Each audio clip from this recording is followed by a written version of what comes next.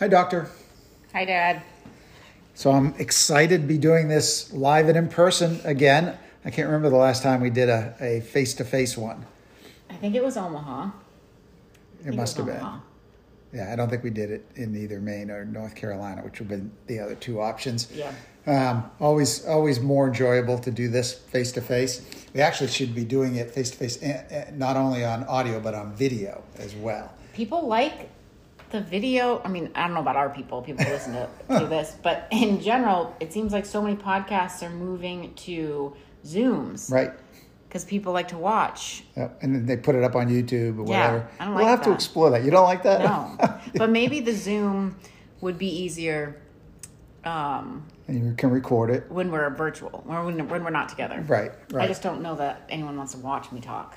I don't want to watch myself talk. I think our audience has clamored for that, but we'll see. Well, hey, you don't even listen to because you don't like the sound of your voice. Exactly. So if you don't listen, you're certainly not going to want to watch. 1,000% no. So you don't get a say anyway. I know. So, as promised, since we weren't able to cover exercise on our last Ask the Doctor Anything podcast, we're back with another ATDA, Ask the Doctor Anything, and we're going to focus 100% on activity and exercise. But before we dive into things, just, in terms of definitions, would you agree that all exercise is activity, but not all activity is exercise? Let me give an example. I don't know. Let me give you an example. Sitting on the couch watching TV is an activity. Okay. I guess it depends on your definition. So correct. Right. But what I will say is that most people, and I think one of the questions later is about misconceptions, but most people have an idea in their mind about what exercise is. So in some people who are very much like either they have never really exercised, they're really not, they're not fit, they're starting from the beginning. I don't even call it exercise. I just talk to them about how much do you move your body. So movement is probably a better term because people sometimes don't even think that, hey, I don't exercise, but I've got someone who she's like, I don't do any scheduled exercise, but she gets 12,000 steps a day. Because she's like a nurse or because she's all over the place. Whatever. Right, yeah, with her job. So that's exercise. That is, yeah, and even like something like walking. She might as well be. It's like as if she was walking 5 miles a day. Right. Actually, 12,000 steps, more like 6,000 a day. Right. Because since my neck thing, walking is one of my primary forms of exercise, and so it's basically a mile equals 2,000 steps. I don't know. A stay-at-home mom who's got two little kids. She's running around after picking up, putting down, going upstairs, downstairs, laundry, cleaning. Like, I don't want to say that that's all the exercise you need, but don't sell yourself short because the person next to you who might have a 9-to-5 desk job is not doing any of that. Has a lot less activity. Yeah, exactly. Okay, so a little bit of gray area in some of that, but in general, we'll focus this on exercise. With that caveat that, hey, exercise doesn't need to be just, running on a treadmill or lifting weights or what have you. So first question I want to address is there an evolutionary basis or need for humans to exercise? And so, since I'm kind of an evolution you seem junkie. to like these. We have a lot of episodes that have an evolutionary theme at the beginning, reference or what have you.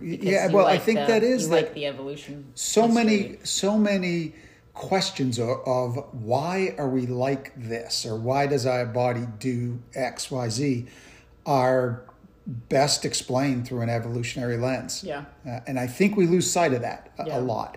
So the answer to that question, is there an evolutionary basis for humans to exercise, is yes, in part, because for a lot of our evolutionary history, we had to move a lot to obtain food.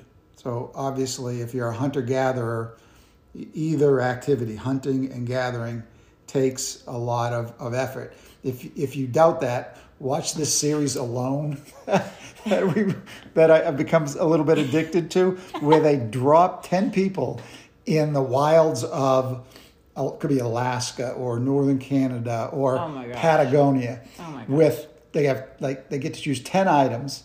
They obviously have a radio that they can call for help, but they have to create their own shelter from almost nothing. One of the items they typically will all bring is a tarp. Yep. So create a whole shelter, and oftentimes these are in places that are very inhospitable. So they drop them off in the fall, let's say, and within 60 days it's snowing and below zero or whatever. Yep. So their shelters need to be. Meanwhile, it's being filmed. It's being filmed. What is the camera person doing? No. There's no. Okay. They have their own cameras. I was like, are they flying them back out to their hotel at night?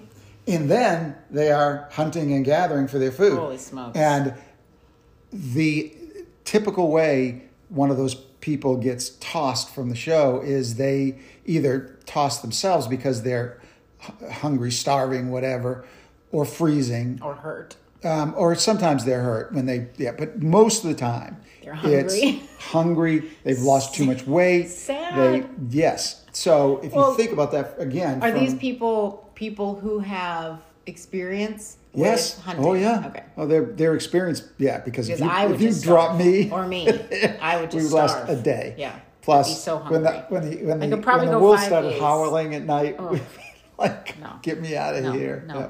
I don't even know. So But even before you continue, because we sometimes talk about like cavemen days, but even pre-car days, pre-automobile days. Good point. 1800s. Still walking. A couple hundred years ago. And then even fast forward there, when not everyone had a car. Now everyone has a car. Let's say they're working on a farm. They're kids working are walking to school and back. Yeah, that's the norm, is kids walking to school and back. Hey, I walked to kindergarten down a busy street, probably half a mile or so each way. And it's not It's not. Then like I would come home for lunch, walk home for lunch, and then walk back in the dead of a Maine winter. So, and it's not to say that the parents are bad or the kids are bad or everyone's lazy now, but it's just no one's going to let their kid. You'd lose your kid if you let them walk to kindergarten. I can and walk imagine from school. Sophia walking down the road to school. No. So convenience with like the evolution of technology and convenience, because we're in a society, at least in our country, that is so busy that these things make us more productive in one way. With our work lives. Yes. Generally. Yes, but moving less. Yeah, absolutely. And the kind of the cruel joke is that, yes, we're evolutionarily adapted for activity, a high level of activity. Yep. But we're also evolutionarily adapted for laziness. Okay. In this way, our laziness when we don't have to be doing something to survive, right. Let's say. Yep. So again, our ancient ancestors would not go for a jog if they weren't chasing down an animal. Like, hey, Stan. They weren't. You go. I don't know. Work on your rock etchings or whatever. I'm going to go for a They would 3-mile probably run. think we were insane for Absolutely. voluntarily going for a run or sprint. Absolutely. They'd be, why would you be doing that? No, right. And there are these tribes, I think it's the Hadza in maybe South America, who are, essentially living like our prehistoric ancestors. Wow. And they run all the time, but it's to track game and to kill game or whatever. Yeah. And the concept of running now, and what we've learned from watching the Hadza is when they are not hunting and gathering or building shelters, whatever, they are laying around. Yep, resting. They are being lazy because, again, if our overactive ancestors would be burning precious calories, that then if food became scarce, those fitness buffs, those ancient fitness buffs would struggle, would be the first to die and not pass along their genes. Yeah, that's true. It's a conundrum to some extent, but again, it's another example of the mismatch between our evolutionarily adapted bodies and minds to some extent, and the environment that we're currently in. Yeah. So I'm curious, in your practice, working with patients, do you spend much time discussing activity levels and exercise? Yes. And how do you approach those subjects? Usually, if someone's coming in for an annual physical, it's part of like the pre-visit questionnaire that they'll fill in. So I can kind of take note. And some people will put down, 6 to 7 times a week, cardio, strength training, 60 minutes. It's like, okay, well, we don't really need to talk much then. Right. And so they check that box. Yeah. So they're doing what they need to be doing. Because there are a handful of people who are very much like regimented, and it's gym work that so many people, you walk into a gym today and they're all crowded. So a lot of people, like they go to the gym, they do their exercise, they leave the gym. Other people are doing nothing. And those are the people I talk to about when we get to that point, like, okay, what are the big picture things to be focusing on? Diet, exercise, sleep, mental health. Well, what are you doing for exercise? Nothing. I'm not going to be someone who can go down an elliptical every morning, or I'm not going to run. It's not me. Those are the people that you talk to about what's your day look like. And I've got some who went from doing nothing to taking a 40-minute walk twice a day, because they started with a 20-minute walk and then they worked their way up. Now when they don't do it, so they'll do it in the morning and then they'll work all day and they'll realize, I've been sitting all day, and they'll go for another walk. So I think you said something really important there around what patients tell you as to what they won't do and why they won't do it. Yeah. And that's that it's not me thing. Yeah. This concept of I am not an athlete. Or I am not an exercise person, or what have you. I will never be able to blank. And so that goes, there's two ways to think about that. And for some people, it's that they do not enjoy, will never enjoy, they don't get that runner's high. Yeah, when they go and do like cardio just for cardio. Yeah. And it's never going to be them. But instead, that person gets a lot and enjoys going outside and going for a hike. Mm-hmm. Doesn't feel like exercise to them. Mm-hmm. They love it. It's fun. So then do that. So there's that. But then there's also the person who just is using that as the crutch of why I'm not doing it. Well, I can't be like that. What's that very similar to that? You hear it sometimes is, I could never fast. Yeah, exactly. I could never do that. I use that a lot because I have been someone who from like such a young age ate breakfast before school, before med school, before residency. It was always usually oatmeal. It's like I could never imagine like not eating breakfast. Yep. And then, I don't know, 4 years ago, or when Sophia was 6 months old and I was home with her in the mornings because I worked evenings instead, I found myself just like randomly munching on things, whereas I wouldn't otherwise after breakfast because I'd be off busy doing stuff. But if I'm home, I was like, wait a second, I'm not even hungry. I'm eating this stuff. I'm going to try not eating until lunchtime. And then it's like, I could never do that because I'm a breakfast person. This is going to be too hard. I like to pick at stuff. And at first it was hard, like maybe for a month. Because you're like thinking about it. You're like, oh my gosh. And I tell people, don't even think about it anymore. Not that that's what everyone should do, the fasting, but it's just an example of habit. It's habit. How you can ingrain a habit. Yes. Yeah. And it's also a great example, Nicole, I think, of how we are more kind of flexible than we give ourselves credit for. Yep. We can do more than we think you can. We think we can. Yep.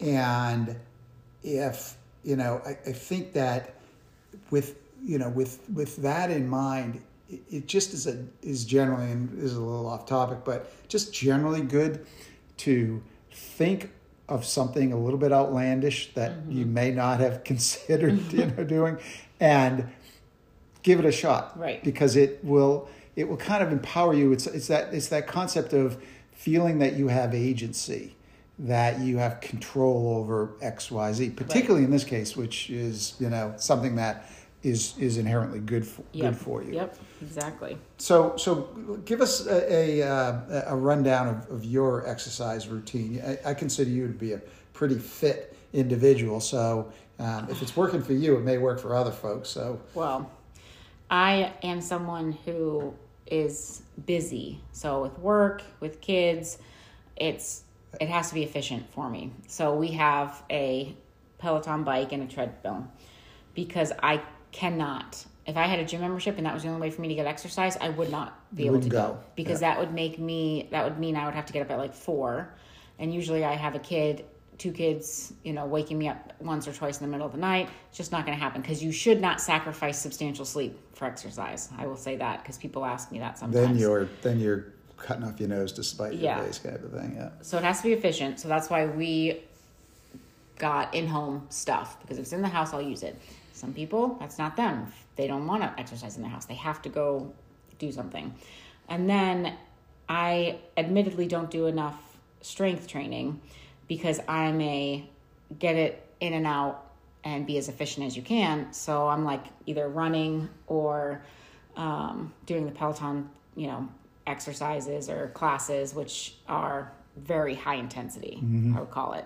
So I'm more of the person who is doing the, 30 minutes of pretty high intensity cardio 5 to 6 times a week.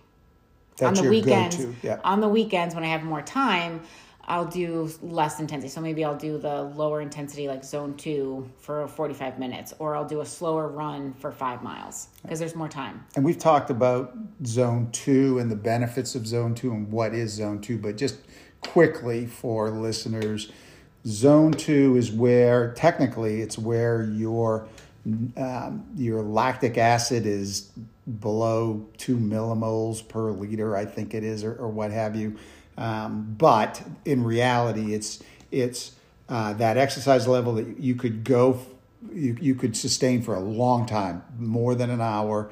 It's an exercise level where you can still carry on a conversation, but it's not necessarily comfortable. You couldn't sing a song at level 2, let's say, point, right. for any length of time. They'll use the term all-day pace. Not that you would actually do it all day, but like if you were biking, it would be that pace where you could just feel like you could kind of keep going forever because you're not feeling And I've also strained. seen the measurement being zone 2, the upper level of zone 2, let's say, is 180 minus your age for your heartbeat.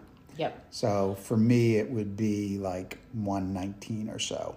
And I don't know. So I have there's also zone 2 being defined as 60% of your max. I think Is that so. right? Yeah, I think that's right. I don't have those notes right I in think front that's of me. right. Yeah. And if that's the case and you want to know your max heart rate, well, there's a formula for max heart rate. But I also think my personal max heart rate is a little bit higher because if I actually look at how high my heart rate's getting. So if you say max heart rate is 220 minus age, right? That's max. That's usually, that's a very crude whatever for the average person. So if I do 220 minus my age, that puts my max at 186. My max. Does that sound like it's about? On the bike this morning, I was 184, not going my hardest. Okay. So I think mine's higher. Yeah. So if I'm doing a zone 2, my heart rate is usually a little bit higher. Because so you might be sometimes I'm like 140. But doing it from an age perspective, that's right because 35 less 180 is 145. So yeah. It's in that range. Yeah. So that's right. That's the right way to think about it. But if you're used to going really hard, then it feels very strange. But the flip side of that is if you're used to going really hard, you're not used to doing that for very long time. Yeah. So it does feel like a workout at the end. Oh yeah. It's harder than I would have thought to sustain that for let's say an hour. Yeah. And just as a refresher for folks, the reason you want to work in some zone 2 in your exercise routine is that really is the thing that improves mitochondrial function. Mitochondria is kind of the powerhouse of your cell and has a lot of good benefits. And in fact, some folks will say that if that you want to focus on zone 2 and zone 5 or 6, let's say, the high intensity hard stuff. Because that stuff in the middle really doesn't get you as much benefit as kind of doing the barbell end of it. Yep. So that's why I did change a little based on that, because I used to probably do the majority of my Peloton rides in probably like what would be a zone 4. 4, right. I remember I used to do that too. Because it would be going really hard trying to keep up, follow what they're saying in the class. But sweating like hell. You can't do zone 5 for 30 minutes straight. No.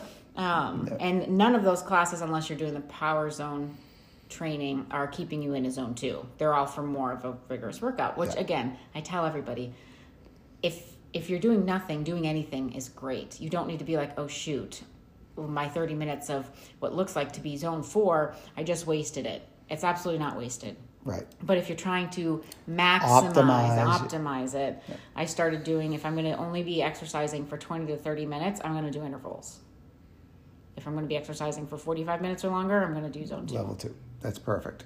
And then somewhere in there, you're going to throw some strength training. I used to. I was on a probably 5-month kick of every other day, 45 minutes of strength training, because my brother Anthony was big on weights, and he finally convinced me with all of this, you'll burn more, fat, obviously muscle. Metabolism be higher. Blah, blah, blah. And I was like, but I don't want to gain any mass, right? Like I could be toned, definitely, but I don't want to put on And then I was convinced after doing that for a while that my scrubs were tighter. I'm like, I'm going to go back to my cardio for a while. So I have to incorporate some strength. So on the notion of efficiency, what is the minimum effective dose of exercise? I don't think anyone has the exact answer for this. Fair enough. But there's a couple of scientific studies that have looked into, okay, how much moves the dial physiologically. So I'll go back to what the American Heart Association says as what are the general recommendations for the average person. And some of the people who might be listening are super fit, very into health and longevity, and are wanting a heck of a lot more than this. But the average person is not that person. Yeah. So for the average person, it is 150 minutes a week of moderate intensity exercise, which is like brisk walking. We're not talking about jogging. We're not talking about uphill biking.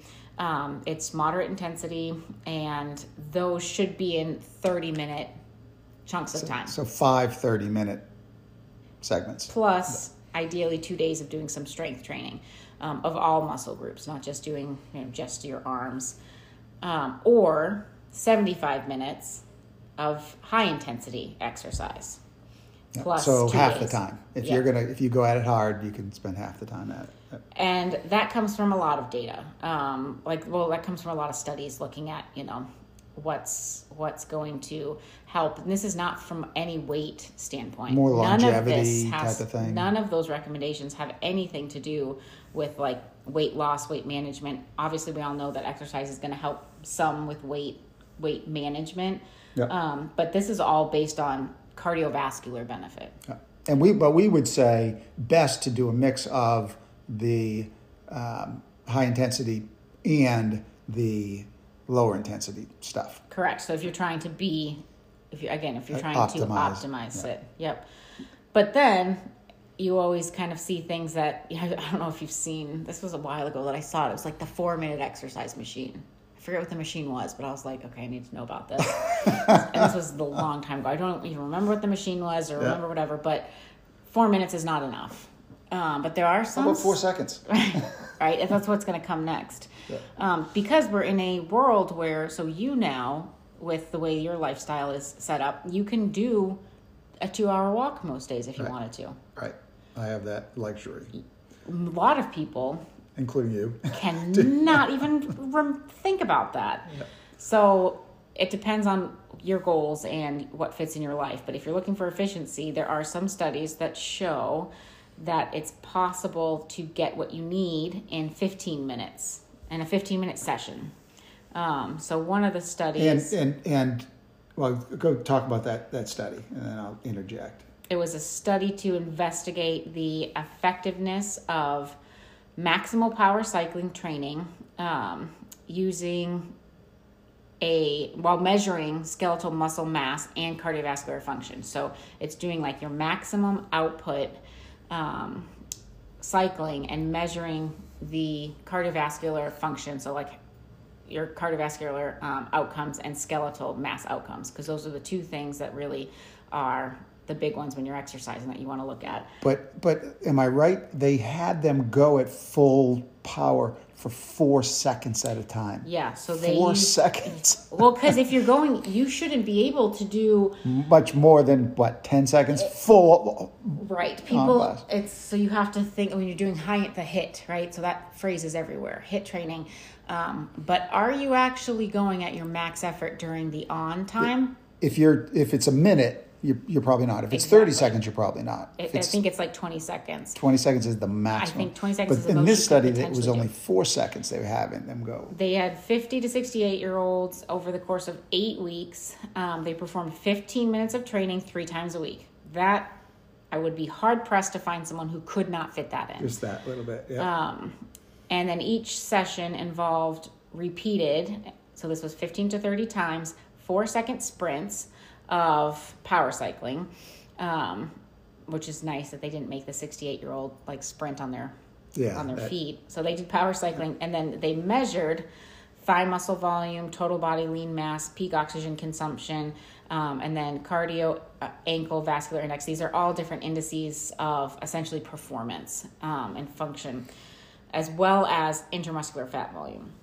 And then, so the results showed for 8 weeks, training for 8 weeks, increased thigh muscle volume and total lean body mass while increasing total body mass. So because we're increasing body mass, but they're increasing lean body mass, meaning they're increasing muscle. That's what that means. And that's what you want. Yep. And particularly in an older set like that, which it's hard to put on muscle. Yeah. And obviously it's thigh muscle volume because they're cycling. And then physical performance measures increase significantly, all statistically significantly, with improvements in peak oxygen consumption. So these are all the different like cardiovascular it's by 10% markers, on peak oxygen consumption, which is awesome because, and that's the VO2 max is probably the gold standard in measuring your cardiovascular fitness. But it's hard to actually measure that. Right. You got to go into a laboratory and get hooked up. Which is what they were doing. So that's a great improvement there. And then functional tests of living. So functional tests of living, there's like different tests that are standardized with like chairs and ramps. Getting up out of a chair and whatever. What you can do. Yep. So that all increased pretty substantially. Almost 10% there as well. Yep. In 8 weeks, let's get this, 8 weeks, 15 minutes a day for 3 days a week. Lean mass, I skipped that. So the lean mass went up 12%. Wow. That's a ton. Yep. And cardio ankle vascular index was significantly decreased because that's what you want. You don't want to have a large discrepancy. It decreased 2.3%. So I think that's an amazing result. Yeah. Well, and it shows, shows you the efficacy of high intensity intervals for those measures if you want to. And again, as you said, pretty much anyone can afford 15 minutes a day, 3 days a week. The one kind of maybe constraining variable is you really need a piece of equipment to do that, preferably a bike or. But if you have the ability to sprint, you could sprint. You could do it outside. I've done sprints outside. Not easy. That is hard. Actually, sprints are brutal. Way back, this goes back maybe 10, 15 years. I decided to add sprints into my workout routine. Yeah. And that is, I'd been kind of running, jogging, long distances, whatever. Right. The day after that I was just going to say, I have never I was so had... sore. Okay, there's 2 different times. The most muscle soreness, 3 times. The most muscle soreness I have ever experienced in my life. The first time was after the car accident Dominic and I were in. Oh, yeah. The next day, I remember not even being able to move out of bed because like my trunk muscles that don't get used, you don't usually use them, were so strained. So that was the first time. Second time was after I did my first full body weight class. And I texted Anthony and I was like, this is ridiculous. It's awful. And he goes, enjoy it, because that doesn't last very long. Right. That level of pain. Yeah. And then the other time is doing sprints. And you don't even have to do them for a long time, right? You sprint until you can't sprint anymore, and then you walk for a bit, and then you do it again. Yeah, I was so sore. 30-yard sprints, maybe. So sore.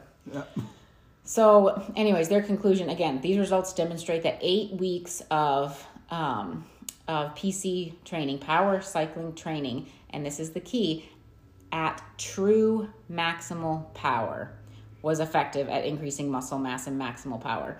So it's not going to work if you're not doing it at your absolute max. Yeah. So you have to remember that. Yeah. Because if I do an interval thing on the Peloton and I'll do 2 minutes up, 1 minute down, that is not at max. Yeah. Because you shouldn't be able to do it for that long. Yeah. So that's the first interesting article about, hey, you don't have to do 60 minutes.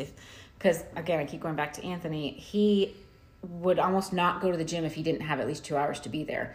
And I always said to him, in my mind, that would be such a deterrent to going, because I'd be like, oh, I have so much ahead of me. And for him, he's like, no, once I'm there, I'm there. And he would be like mad at himself if he left after less than an hour and a half. Yeah.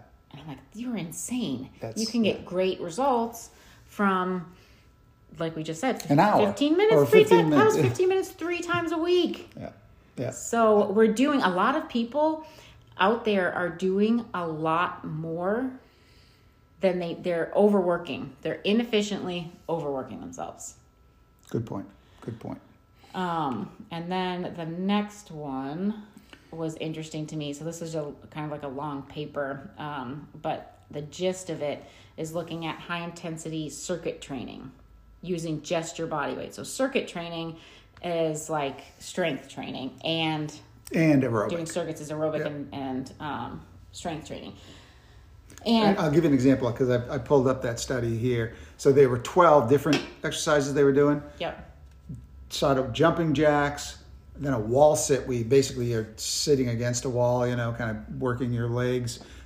Push up, crunch, abdominal crunch, step up onto a chair, squat, but just a body weight squat, a tricep dip on a chair, plank core, high knees running in place, lunge, another push-up with a rotation, and a side plank. And so this all sounds like, if you're just listening, you're like, this is too confusing. That's too much. We'll attach this article to anyone who cares. But It's, if you look at the pictures, you're like, oh, okay, I could actually do that. Yeah. But when you ramble off all that stuff, it just makes me think, I'm just going to go get on the treadmill. But the advantage here is you're doing you're getting both the aerobic and the strength training. Yeah, this is great. I'm going to do this. 7 minutes, right? So hang on, let's back up for a second. There's a few things here. They give you an example, but what they studied was a handful of different variables. So the whole circuit takes 7 minutes, and they had their participants repeat the 7 minutes 2 to 3 times, depending on the amount of time you have. Oh, I got you. Okay, so it's not just 7 minutes in an exercise session. Essentially what they did was 14 or 21 minutes, which again, look at your phone, the amount of screen time you have on your phone, like you definitely have 21 minutes. And how many days a week did these people do it? 2 to 3 times? Oh, no, they repeated that 2 to 3 times. Yep.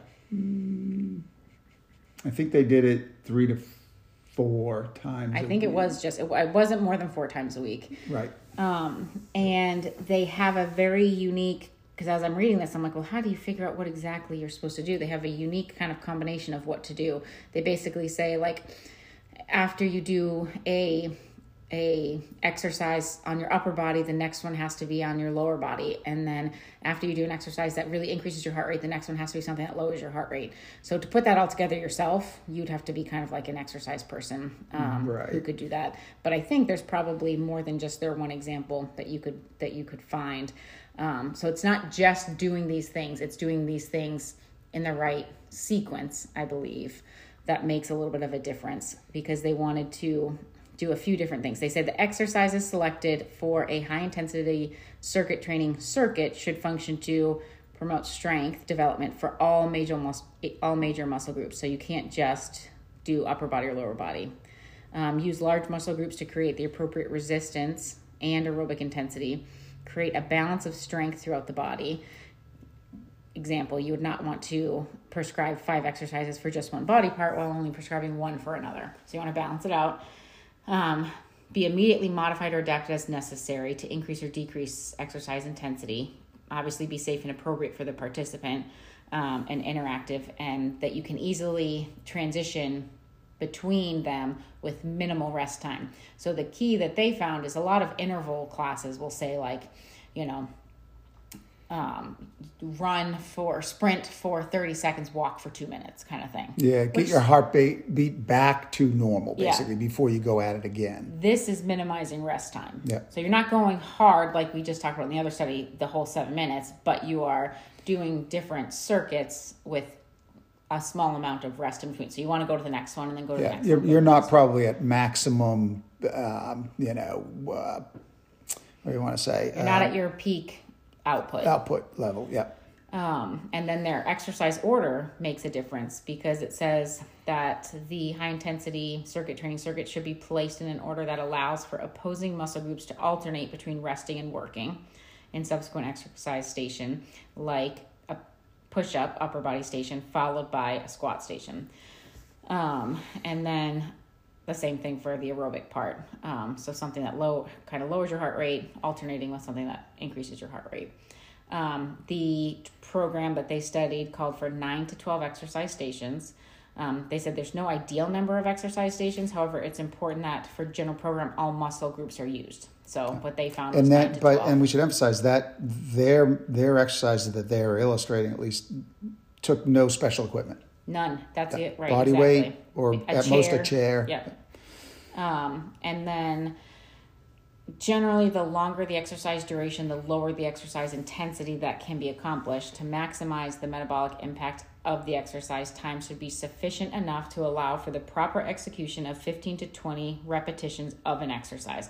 So, I mean, that's kind of hard to do for each one, but if you were doing this repeatedly, you'd get the hang of it to think that you could do 15 to 20 repetitions of that without being gassed. Yeah. So that's the intensity. Completely. Yeah. As opposed to, I can only do 5 and I'm toast at that point.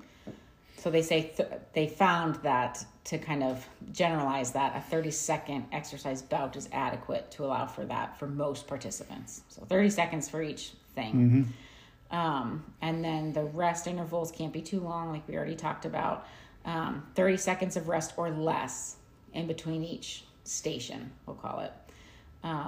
And for maximum time efficiency, we recommend minimizing rest time to even 15 seconds or less between bodyweight exercises. And because you're doing different parts, that's, there's a when you're lifting weights, there's a thing you can do called supersets, where you're doing, let's say, bicep curls, and then you do a squat, let's say. So you're using completely different sets of muscles. Right.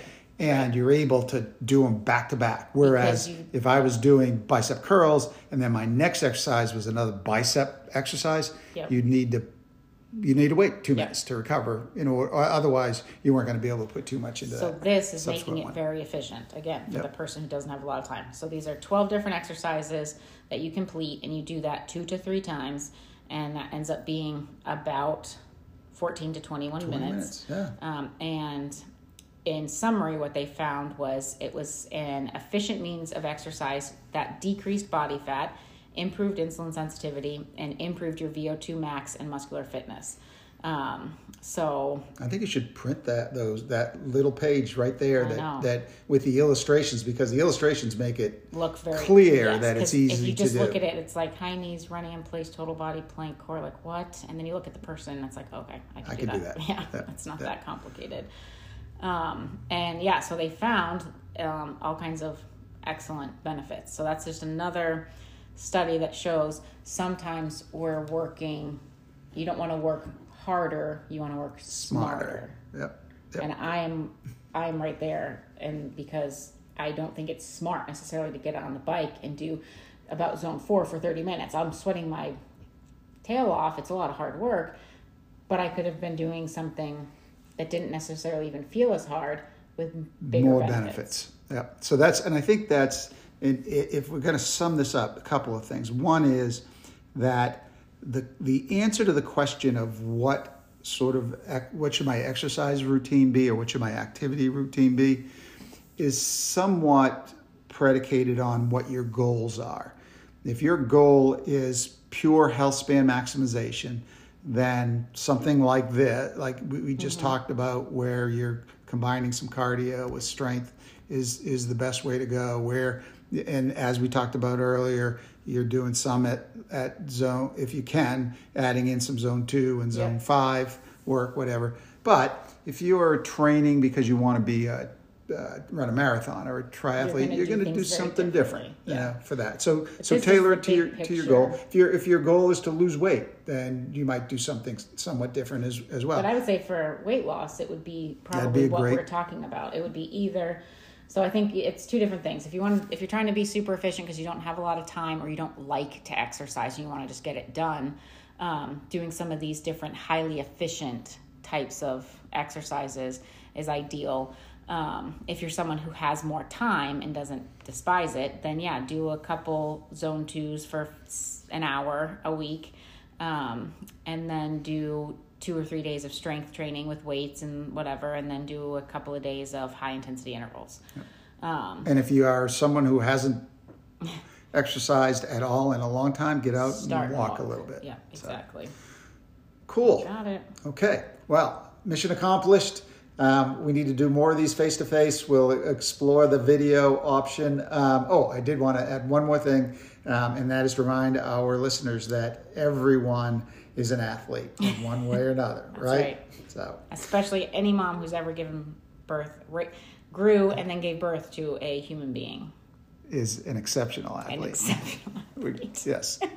I won't argue with that. Okay. Enjoy the rest of your day. Thank you. Thanks. Bye-bye. Thanks again for listening.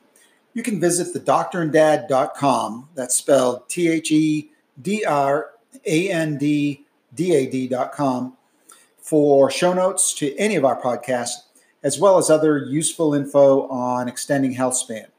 Now the legal disclaimer. This podcast is for informational purposes only and does not constitute the practice of medicine, nursing, or other professional healthcare services, including the giving of medical advice. And no doctor-patient relationship is formed. Use of this information and show notes is at the user's own risk. The content of this podcast is not meant to be a substitute for professional medical advice, diagnosis, or treatment. Listeners should not disregard or delay taking medical advice or treatment for any medical condition they may have, and should seek the assistance of their medical professional for any such conditions. We also want you to know that we take no funding from any product or service that may be mentioned on the Doctor and Dad